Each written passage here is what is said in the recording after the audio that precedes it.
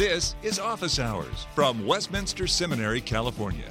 Call the show now at 760-480-8477. Email us at officehours@wscal.edu.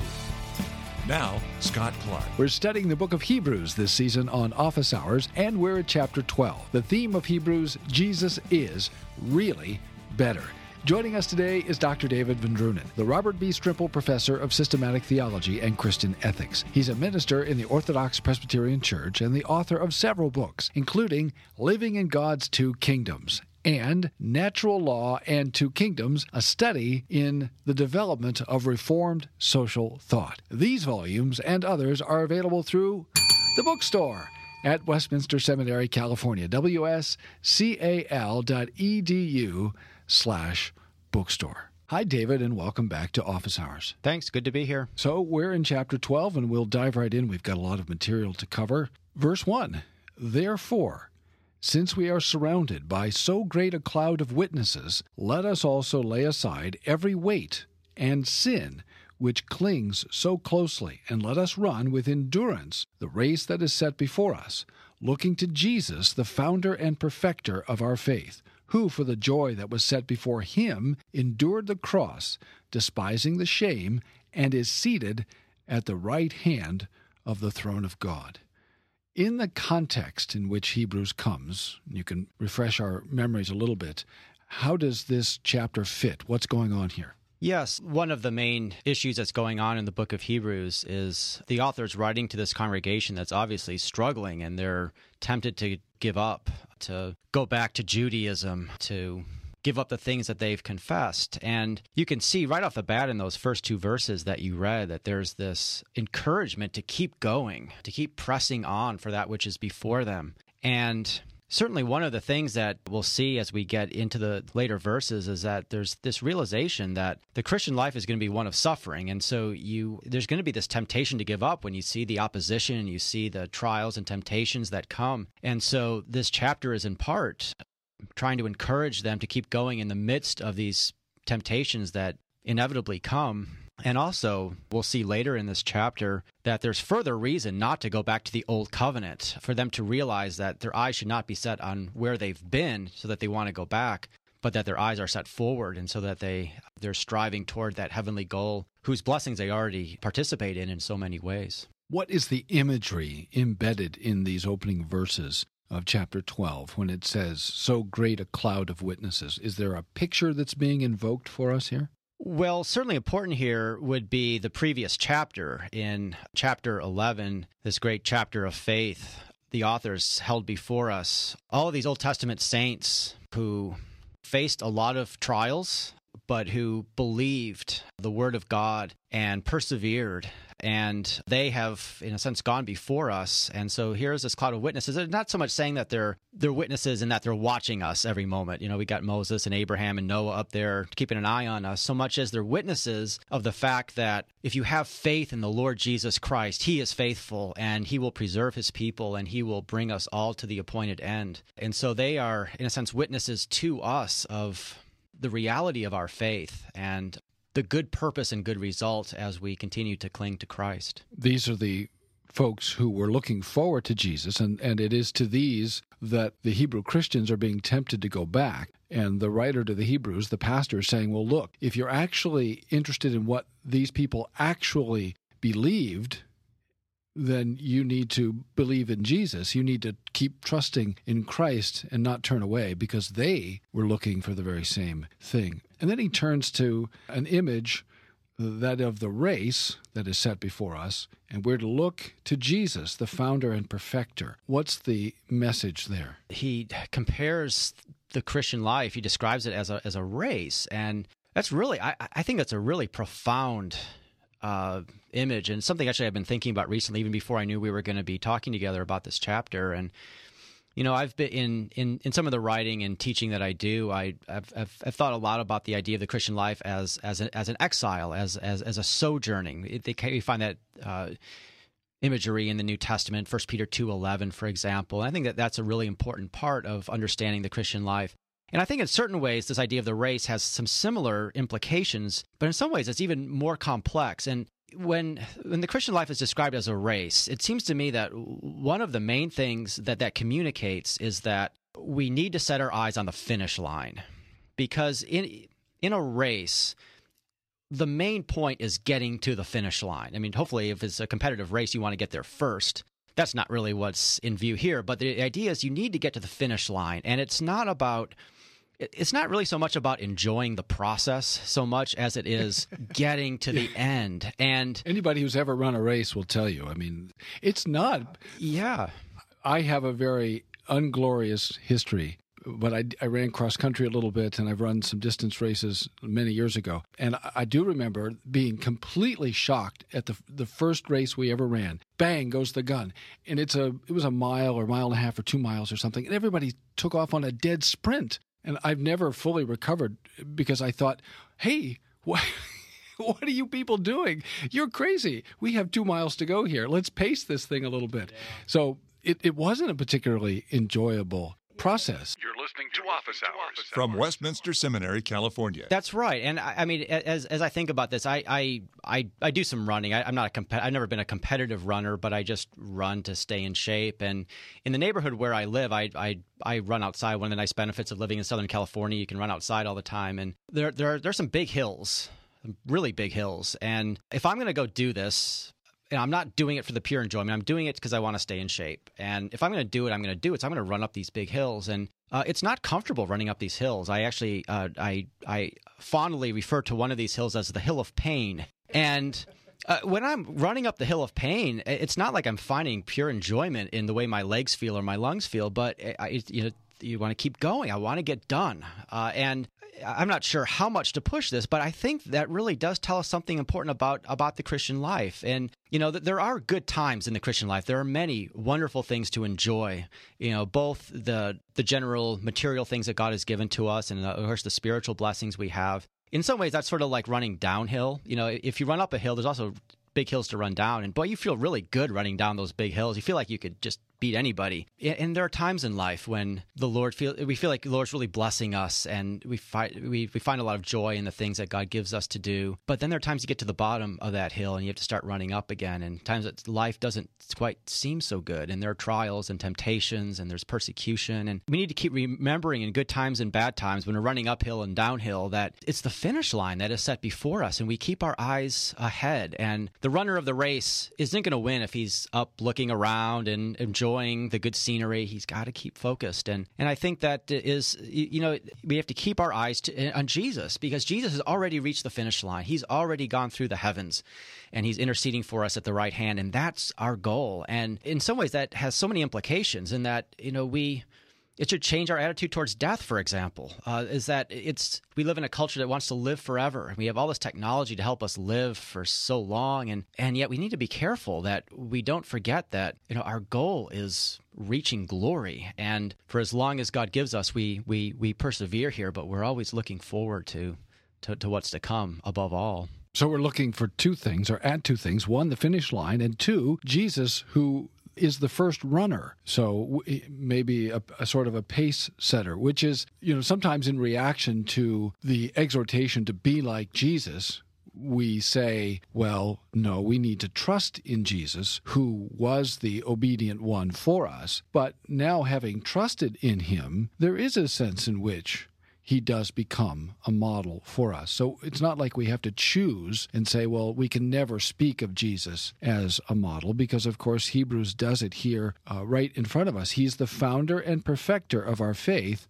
who for the joy that was set before him endured the cross. So the race he had to run was, in some respects, a different race. We're called to take up our cross metaphorically, but he took up a cross literal. So there are continuities, I guess, and discontinuities. And then, of course, the image changes to being seated at the right hand of the throne of God. So his finish line took him to the Holy of Holies, to use an image that Hebrews uses earlier, and now the throne, which is a position of power and glory and sovereignty. So, Verse 3, consider him who endured from sinners such hostility, and here we're beginning to get a feel for maybe what these Christians are enduring, against himself, so that you may not grow weary or faint-hearted.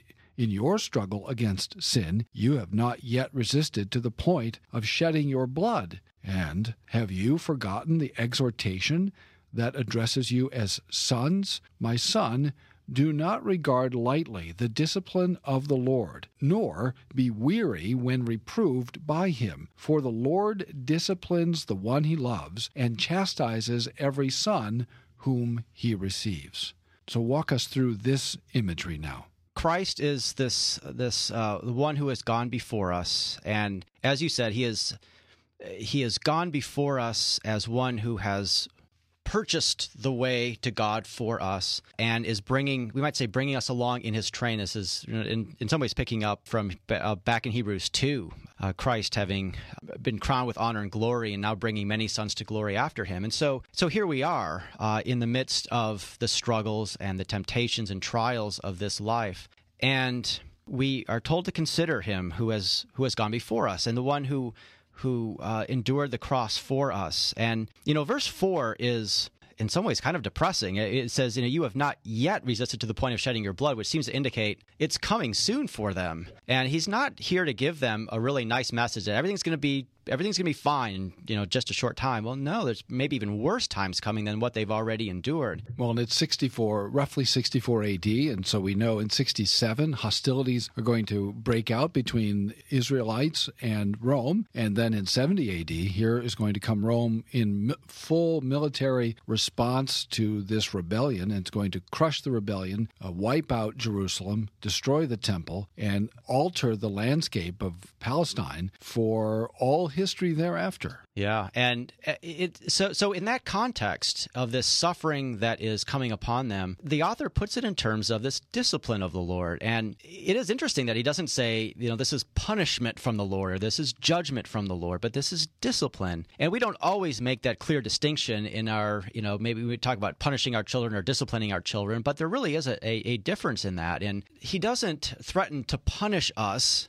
In a sense, we appreciate that because Jesus has endured the punishment for us. He has ultimately he underwent the judgment of God on our behalf. But that doesn't mean that the Father doesn't discipline us. And the purpose of discipline is not to pay us back.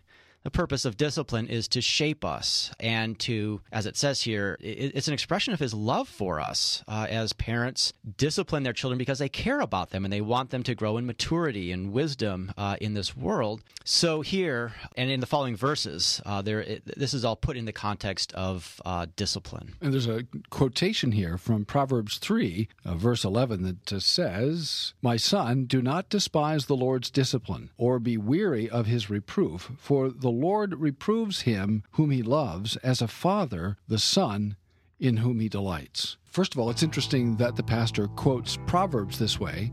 Maybe we could think about what that means about how we should use Proverbs. But secondly, he applies Proverbs to this congregation, takes this sort of general maxim and applies it to a particular instance. How do we know, according to Proverbs 3 and now Hebrews 12, God's fatherly care for us? And contrast that with maybe some prevailing popular views. And you can answer the question right after this. I never dreamed that there would ever be a crisis on the doctrine of justification among evangelicals, since that's what's defined our faith historically. All evangelicals have embraced, historically, the doctrine of justification by faith alone, until now. R.C. Sproul for Westminster Seminary, California. This is the first time in history that I know of professing evangelicals have negotiated that doctrine by entering into unholy alliances with people who categorically rejected. But that's one of the things I love about Westminster Seminary. This is one of the few seminaries in this country that is acutely conscious of this crisis and is zealous to maintain the central importance and essential truth of justification by faith alone. People are always asking me where to go. My favorite seminary in the United States, in the whole United States, is Westminster. Westminster Seminary, California. WSCAL.edu.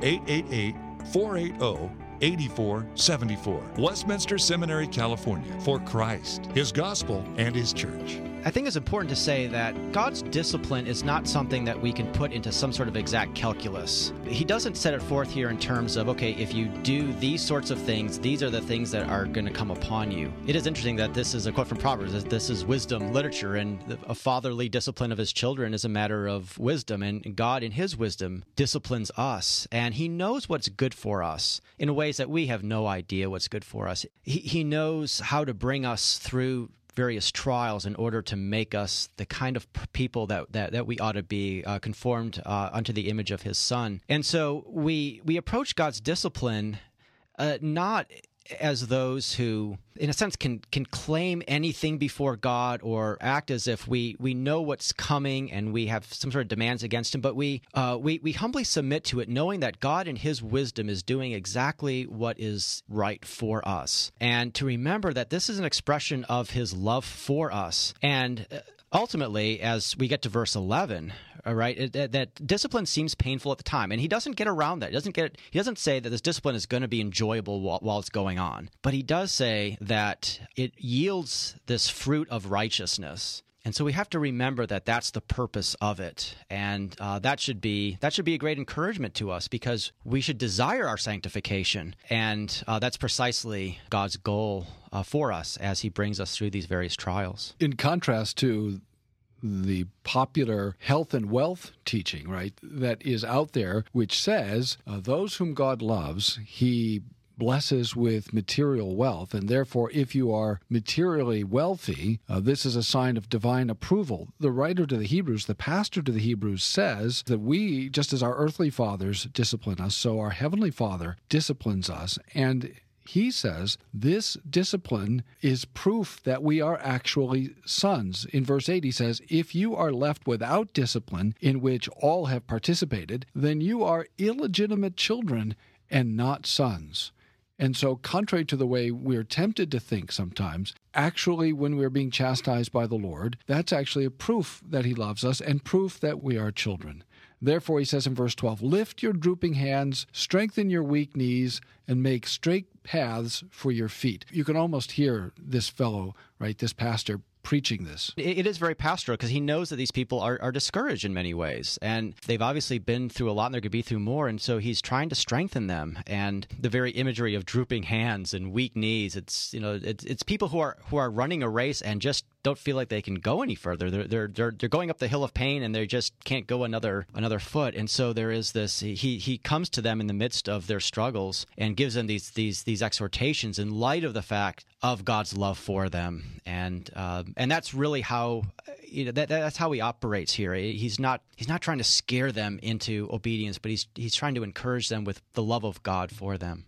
We begin to get a sense, too, of some of the struggles they were facing. In particular, he warns them about a root of bitterness that can spring up and by which people have become defiled. He speaks about sexual immorality in verse 16. He reminds us of Esau, who sold his birthright for a single meal. So there are a variety of ways that people can become distracted and be led astray and to leave what they ought to have by grace alone through faith alone. In other words, here you see the reality of the administration of the covenant of grace, and he's pointing to people who've participated in the covenant community and who've made professions of faith and yet who have turned away from that profession. Right. What he says there in verse 15, he warns against this root of bitterness springing up, and that's really understandable. When you're going through these sufferings, that people can turn bitter in the midst of this. And what is the fruit of bitterness? Well, and he says, verse 14, strive for peace with everyone. Bitterness doesn't tend to promote harmonious relations with others. It tends to break apart relationships. And so you can see that there are these temptations that they're really struggling with. And so calling them, you're not like Esau. I mean, Esau was one who rejected his birthright for a single meal. In other words, he was only looking at what was right in front of him. He wasn't like the one running the race who had that goal set before him. Don't get caught up in the bitterness and the temptations and the passions of the moment, but keep your eyes set upon Christ. And here he comes with the because in verses 18 through the end of the chapter in 29, so the last half. For, or because, you have not come to what may be touched, a blazing fire, and darkness, and gloom, and a tempest, and the sound of a trumpet, and a voice whose words made the hearers beg that no further messages be spoken to them, for they could not endure. the order that was given. If even a beast touches the mountain, it shall be stoned. Indeed, so terrifying was the sight that Moses said, I tremble with fear. But you have come to Mount Zion, and to the city of the living God, the heavenly Jerusalem, and to innumerable angels in festal gatherings, and to the assembly of the firstborn, who are enrolled in heaven, and to God, the judge of all, and to the spirits of the righteous made perfect, and to Jesus, the mediator of a new covenant, and to the sprinkled blood that speaks a better word than the blood of Abel. What do we do with this? What does this because mean? Well, I think it's important to understand this in light, again, of the bigger message of Hebrews. And in those first few verses that you read, this imagery is that of Mount Sinai. And so he's taking us back to Exodus 19 and that awesome scene before the giving of the law. And when we remember that these folks were tempted to go back to the old covenant, you can understand why he's, in a sense, reminding them, you're not at Mount Sinai anymore. And we're still at a mountain. We're still coming to a mountain, but that mountain is Mount Zion. And even back in the Old Testament story, of course, that when God took his people out of Egypt, Mount Sinai was not the final destination. The final destination was Zion. That was the place where the temple would be built. That was the place where David would reign. In this way, he's reminding God's people here that you're not at Sinai anymore with its threatenings, with its warnings, with its judgments. You have come to Mount Zion, not to the earthly Mount Zion, but to this heavenly Mount Zion. And he's been, in so many ways throughout this book already, he's been trying to get the people to understand that they have a high priest who's already reigning in the heavenly temple, whose blood is testifying in the heavenly temple. And it's a wonderful thing. He's saying, oh, you've already come there.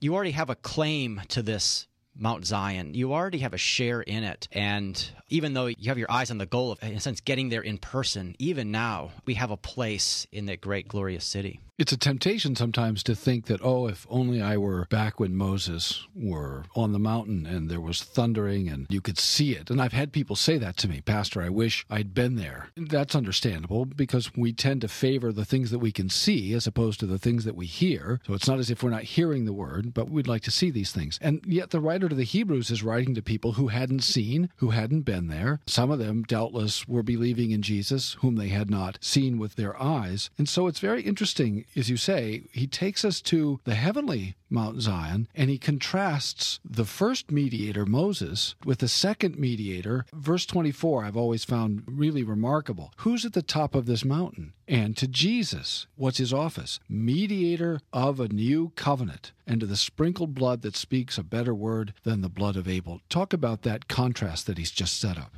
Right. But way back in, what was it, chapter 3, I mean, he made the point that Jesus is better than Moses, and you have to understand that. And Moses was a kind of mediator of that old covenant, but that old covenant was, it was spectacular. It was awesome to see. But it was ultimately, it was a covenant in which people were kept at a distance from God. The mountain was fenced off. They couldn't go there, and it was frightening to them, whereas the vision we have here of the heavenly Mount Zion is one of nearness, is one of actually we're there, we're participating, and Jesus is there. Our heavenly hope is that we will be with Christ forever, and that even now we claim him as ours, and he pours out these blessings upon us from heaven. You're listening to Office Hours from Westminster Seminary, California. Moses did not cross over. Jesus did. And to say mediator is to say the one who stands between us and the Father, who represents us to the Father, and because he represents us, we are there.